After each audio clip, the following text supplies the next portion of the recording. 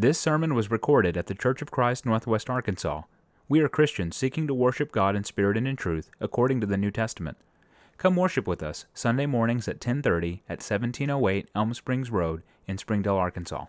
The great pleasure to be here before you all this morning. The title of my lesson is Promises. And to kick off this lesson, I'd like to tell you all a quick story. So a friend tells of overhearing two little girls, two playmates, who were counting their pennies. One said, "I have 5 pennies," and the other one said, "I have 10." The one with 5 pennies said, "No, you only have 5." And the second girl replies quickly, "No, I have 10. She said, "My father said when he came home tonight, he would give me 5 cents, so I have 10 cents. The child's faith gave her proof of that which she did not yet see, and she counted it as being already hers, because it had been already promised by her father. Today, I want to talk about promises, because like this little girl, we have all been given promises from our Heavenly Father as well. And I believe there's a lot of confusion out in the world about what God has promised us. And that's thanks to all these false teachers who are out here telling us that you can live your best life now.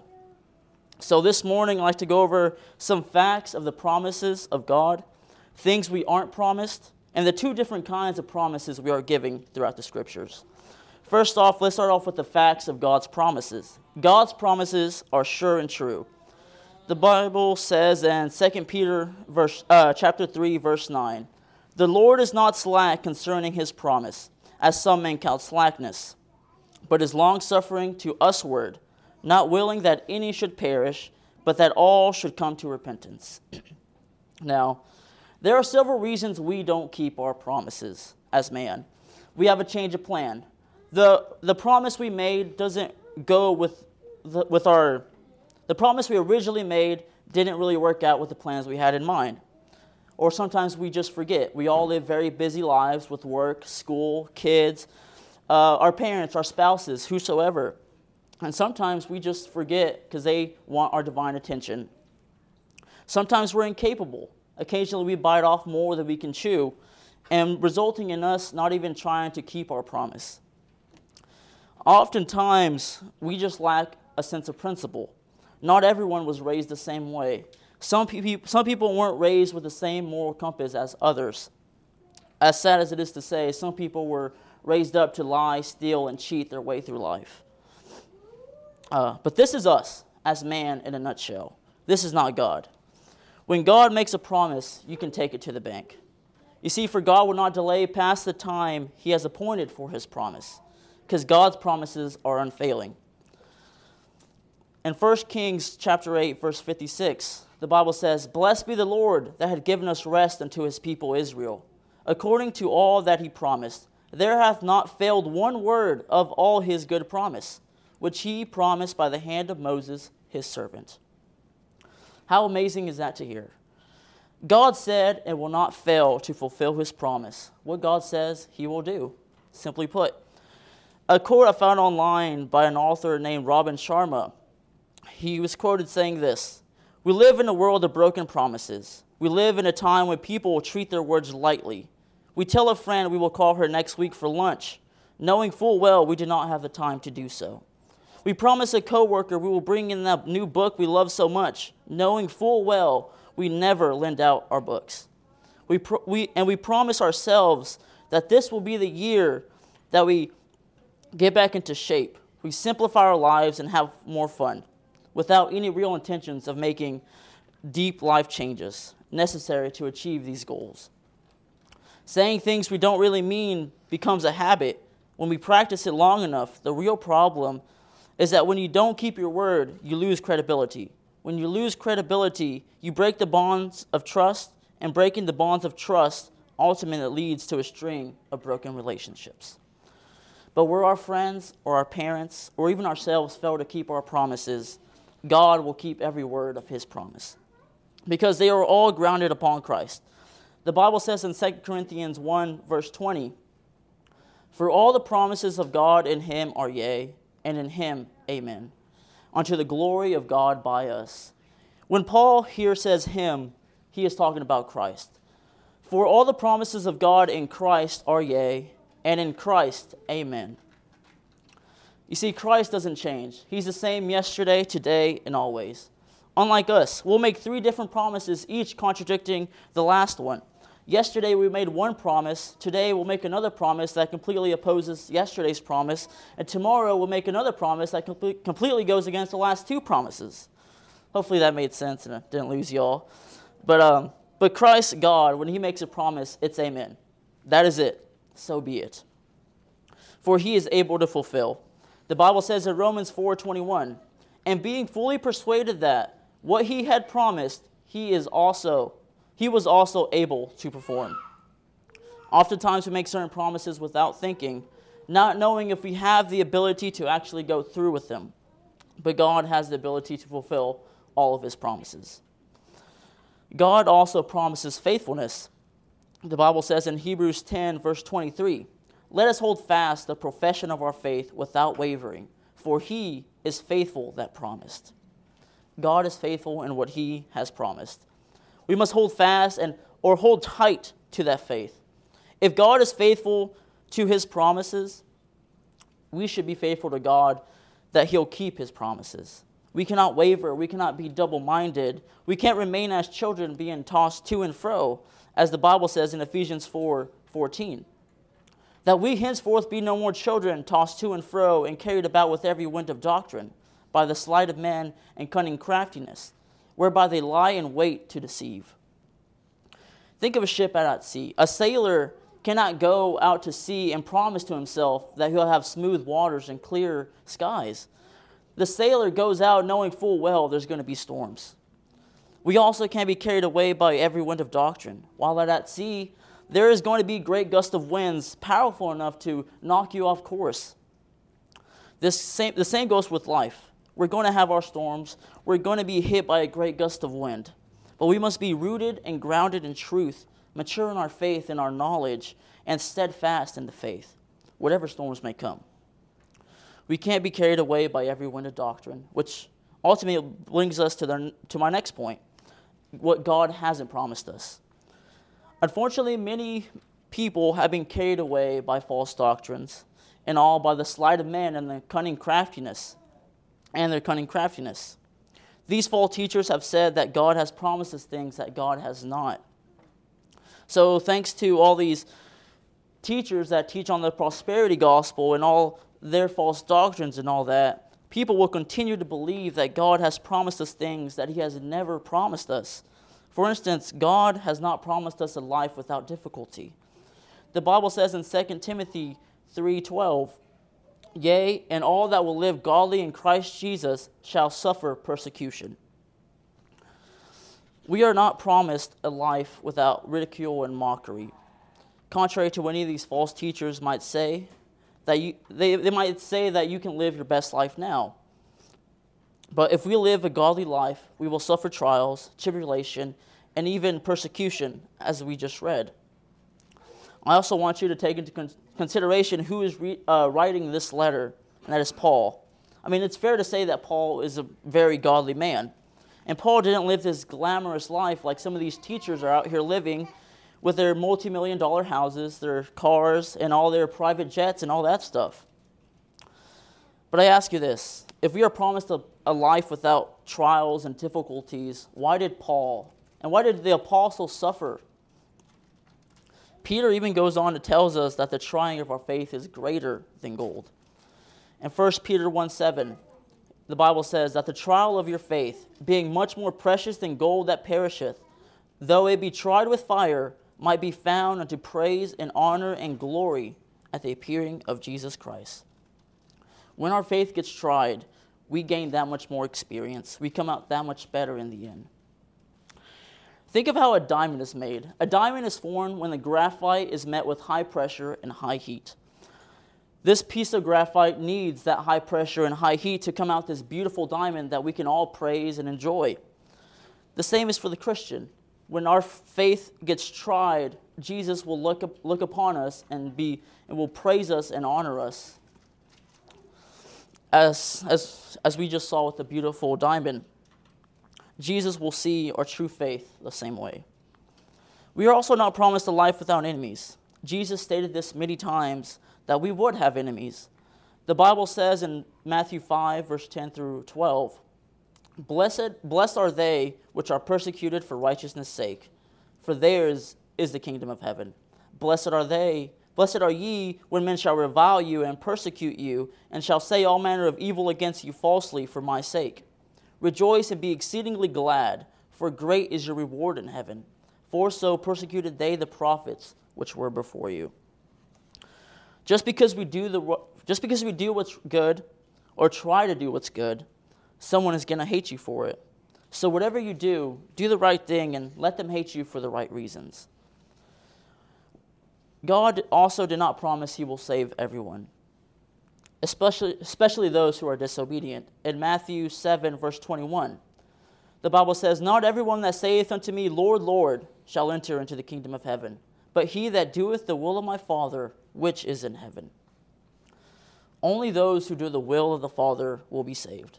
Those who are obedient will be the ones to receive eternal salvation. Actually, God promised the opposite to those who don't obey. The Bible says they'll receive eternal destruction. And 2 Thessalonians 1, 7 through 9, the Bible says, And to you who are troubled, rest with us, when the Lord Jesus shall be revealed from heaven with his mighty angels, and flaming fire taking vengeance on them that know not God, and that obey not the gospel of our Lord Jesus Christ, who shall be punished with everlasting destruction from the presence of the Lord and from the glory of his power. If you have not obeyed the gospel, don't put it off any longer. That's another thing we're not promised, and that's tomorrow. The Bible says in James 4, verse 13 to 15, Go to now, ye that say, Today or tomorrow we go into such a city, and continue there a year, and buy and sell and get gain. Whereas ye know not what shall be on the morrow, for what is your life? It is even a vapor that appeareth for a little time, and then vanisheth away. For ye ought to say, If the Lord will, we shall live and do this and do that. There's also a beautiful hymn in our books called I Know Who Holds Tomorrow. The first stanza goes like this. I don't know about tomorrow, I just live from day to day. I don't borrow from its sunshine, for its skies may turn to gray. I don't worry o'er the future, for I know what Jesus said, and today I'll walk beside him, for he knows what is ahead. If we were promised tomorrow, I ask you this, why study today? Why visit the sick, the poor, the needy today? In all honesty, why surrender to Jesus today when we can just do it tomorrow and I can just live in my sin another day? We are not promised tomorrow, and that is why we should take action today. The scripture reminds us of this as well in Proverbs 27, verse 1. Boast not thyself of tomorrow, for thou knowest not what a day may bring forth. Jesus even said this, talking about his second coming, in Matthew 24, verse 43. But know this, that if the good man of the house had known in what watch the thief would come, he would have watched and would have not suffered his house to be broken up. If the man would have known what was going to happen tomorrow, don't you think he would have prepared and been ready and not been caught flat-footed? The same goes for us. If we knew Jesus was coming tomorrow, wouldn't we all be getting ready today? But we don't know and we won't know when he comes back, which is why we should be ready, which is what Jesus said in the following verse 44. Therefore be ye also ready, for in such an hour as ye think not the Son of Man cometh. Don't put off tomorrow what can be done today, especially our salvation, because we are not promised another chance after death. Once we die, that is it. It's a wrap. Whatever we did in this body, in this life, that's what we're going to be judged by. The Bible says in John 5, verse 28 to 29, Marvel not at this, for the hour is coming, in the which all that are in the graves shall hear his voice, and shall come forth. They that have done good unto the resurrection of life, and they that have done evil unto the resurrection of damnation. After death, there is not another chance. You either did good and were righteous and will be resurrected unto the resurrection of life, or you did evil and will be resurrected unto the resurrection of damnation. You only have one lifetime to choose the righteous life or the evil life. Jesus told us this in told us of a parable of the rich man and Lazarus in Luke 16. In the parable, these two men die, and Lazarus goes off to be with Abraham, in a place of comfort, and the rich man goes off into a place of torment. While the rich man was off in this place of torment, he saw Lazarus and Abraham out there in the place of comfort and begins to cry out to Abraham.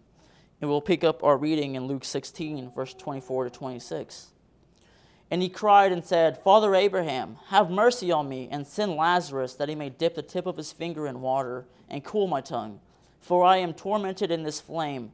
But Abraham said, Son, remember that thou in thy lifetime receivest thy good things, and likewise Lazarus evil things. But now he is comforted, and thou art tormented.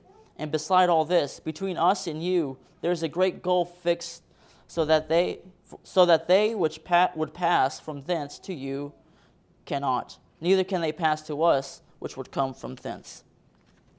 Abraham told him, I can't do anything for you. There is a great gulf fixed between us. And plus Lazarus can't go to you, and you definitely can't come to us. Once we die, that is it. So now we learned some things about the characteristics of God's promises and some of the things He hasn't promised us. Now let us look at what God has promised us. There are two kinds of promises given throughout the Scriptures. There's unconditional and conditional. The conditional ones means that meaning a requirement must be met in order to be fulfilled, or we have to do something in order to receive said promise. And unconditional promises are those that nothing have to be done by us. We just automatically receive those promises. And God has given us both. First, let's look at the unconditional promises, the promises that require nothing of us. And these promises have been given to everyone, man, woman, believer, or unbeliever. We shall receive these promises from God no matter what. God has promised us to never destroy the earth with a great flood.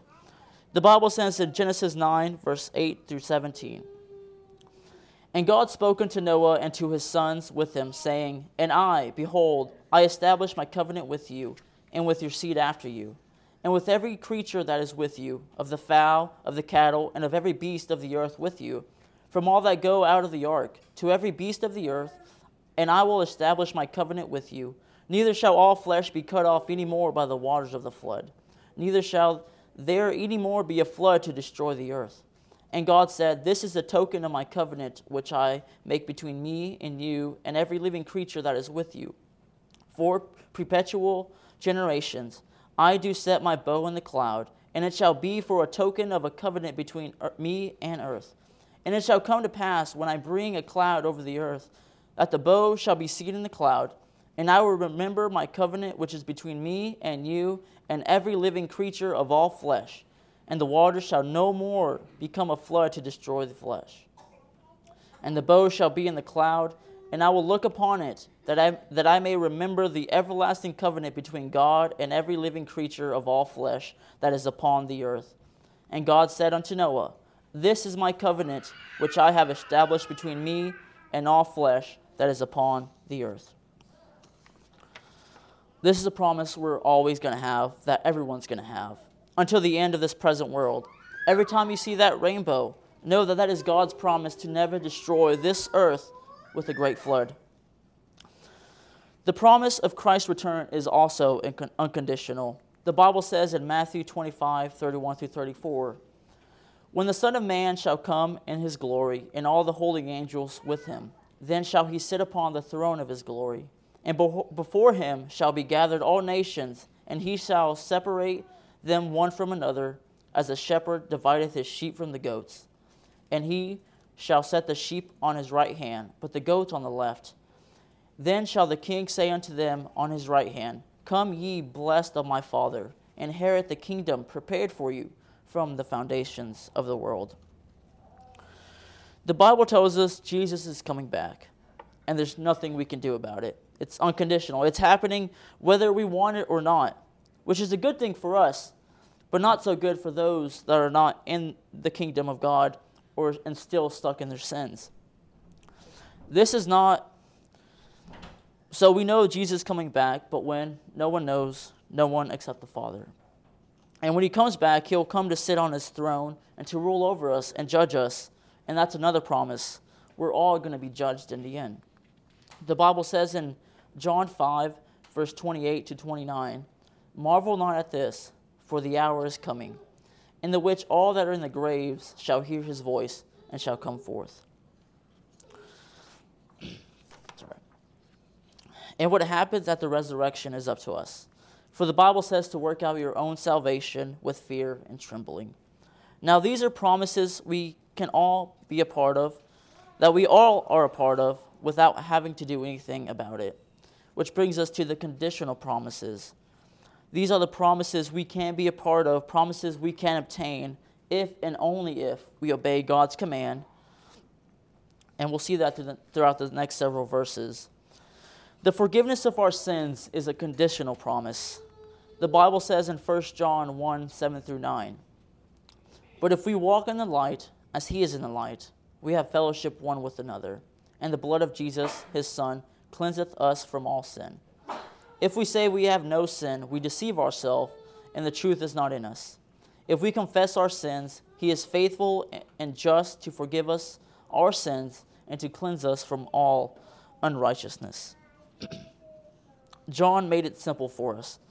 If you want the promise of your sins cleansed and forgiven, walk in the light. Confess your sins. But if you don't, that's simple as well. Don't walk in the light. Don't confess your sins. The promise of the forgiveness of your sins is completely up to you. As with having peace with God. We can have peace with God if we've been justified. The Bible says in Romans 5, verse 1, "Therefore, being justified by faith, we have peace with God through our Lord Jesus Christ." If you've been justified by your faith, the Bible tells us we'll have peace with God. I don't know about you, but I wouldn't want to be at ends with God. I mean, the Old Testament shows us what that looks like, what the wrath of God looks like. We also have the promise of the crown of life, if we endure faithfully. The crown of life, the crown that everyone is striving to obtain one day, is a promise to those who will endure faithfully unto the end. Revelations 2:10 says, "Fear none of those things which thou shalt suffer. Behold, the devil shall cast some of you into prison, that you may be tried, and you shall have tribulation 10 days. Be thou faithful unto death, and I will give thee a crown of life." Now this verse isn't written directly to us, but it's definitely written for us. Jesus also, during his ministry on earth, told us of some promises we can partake of. Jesus promised us happiness. In Matthew 5:10 through 12, the Bible said, "Blessed are they which are persecuted for righteousness' sake, for theirs is the kingdom of heaven. Blessed are ye when men shall revile you and persecute you, and shall say all manner of evil against you falsely for my sake. Rejoice and be exceedingly glad, for great is your reward in heaven. For so persecuted they the prophets which were before you."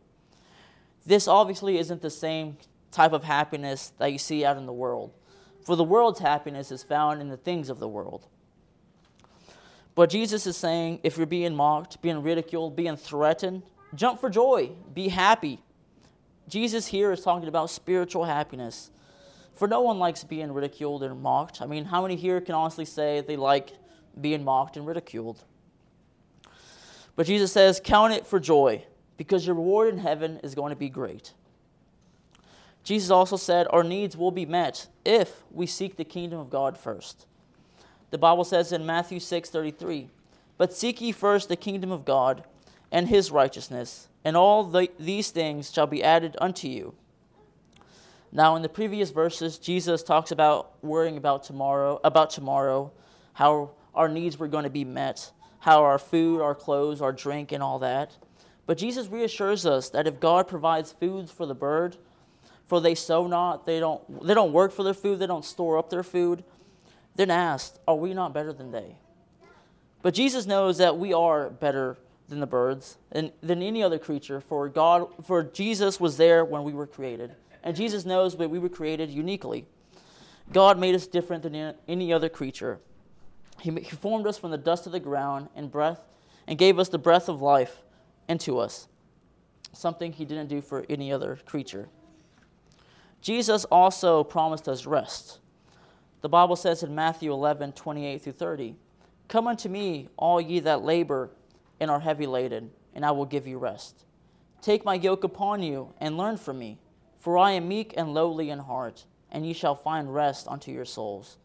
For my yoke is easy and my burden is light. Jesus has promised our weary souls sweet rest, if and only if we come to Jesus. So if we go unto Jesus, we're righteous. But if we don't go to Jesus, we're sinners and we have not been cleansed by the Jesus' blood. And the Bible tells us those outside of Jesus will not have rest, they will be wicked. Isaiah 57:21, there is no peace, saith my God, to the wicked. The only way to obtain this rest that Jesus was talking about, is to be in Jesus, to be in Christ. Jesus said in John 14, verse 6, Jesus saith unto him, I am the way, the truth, and the life. No man cometh unto the Father but by me. Jesus is the only way. Brothers and sisters, the only way to partake of these promises that God has given us, these wonderful, beautiful promises, is to be in Jesus and His kingdom, which is His body, which is His church. So the next question should be, how do I get into this kingdom?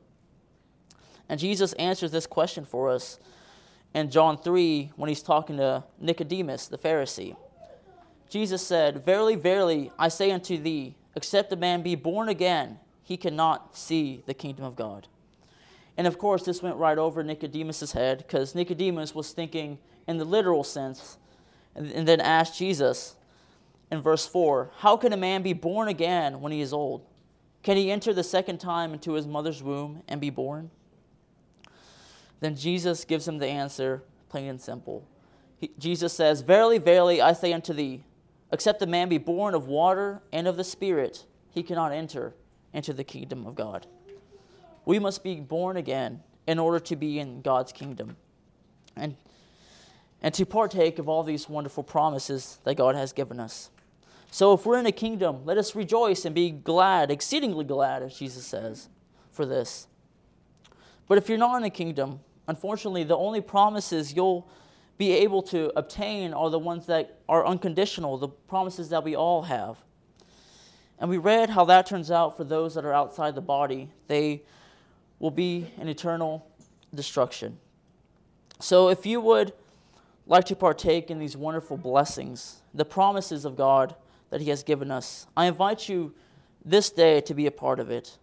Or if anyone needs the prayers from the church, why don't you come to the front row as we stand and sing. We hope you enjoyed this teaching from God's Word. If there's anything we can do to help you in your walk with Christ, send us a message at facebook.com/CFCNWA. To find more sermons, look for us on Apple Podcast, Google Podcast, Spotify, and like our Facebook page. Thanks for listening, and God bless.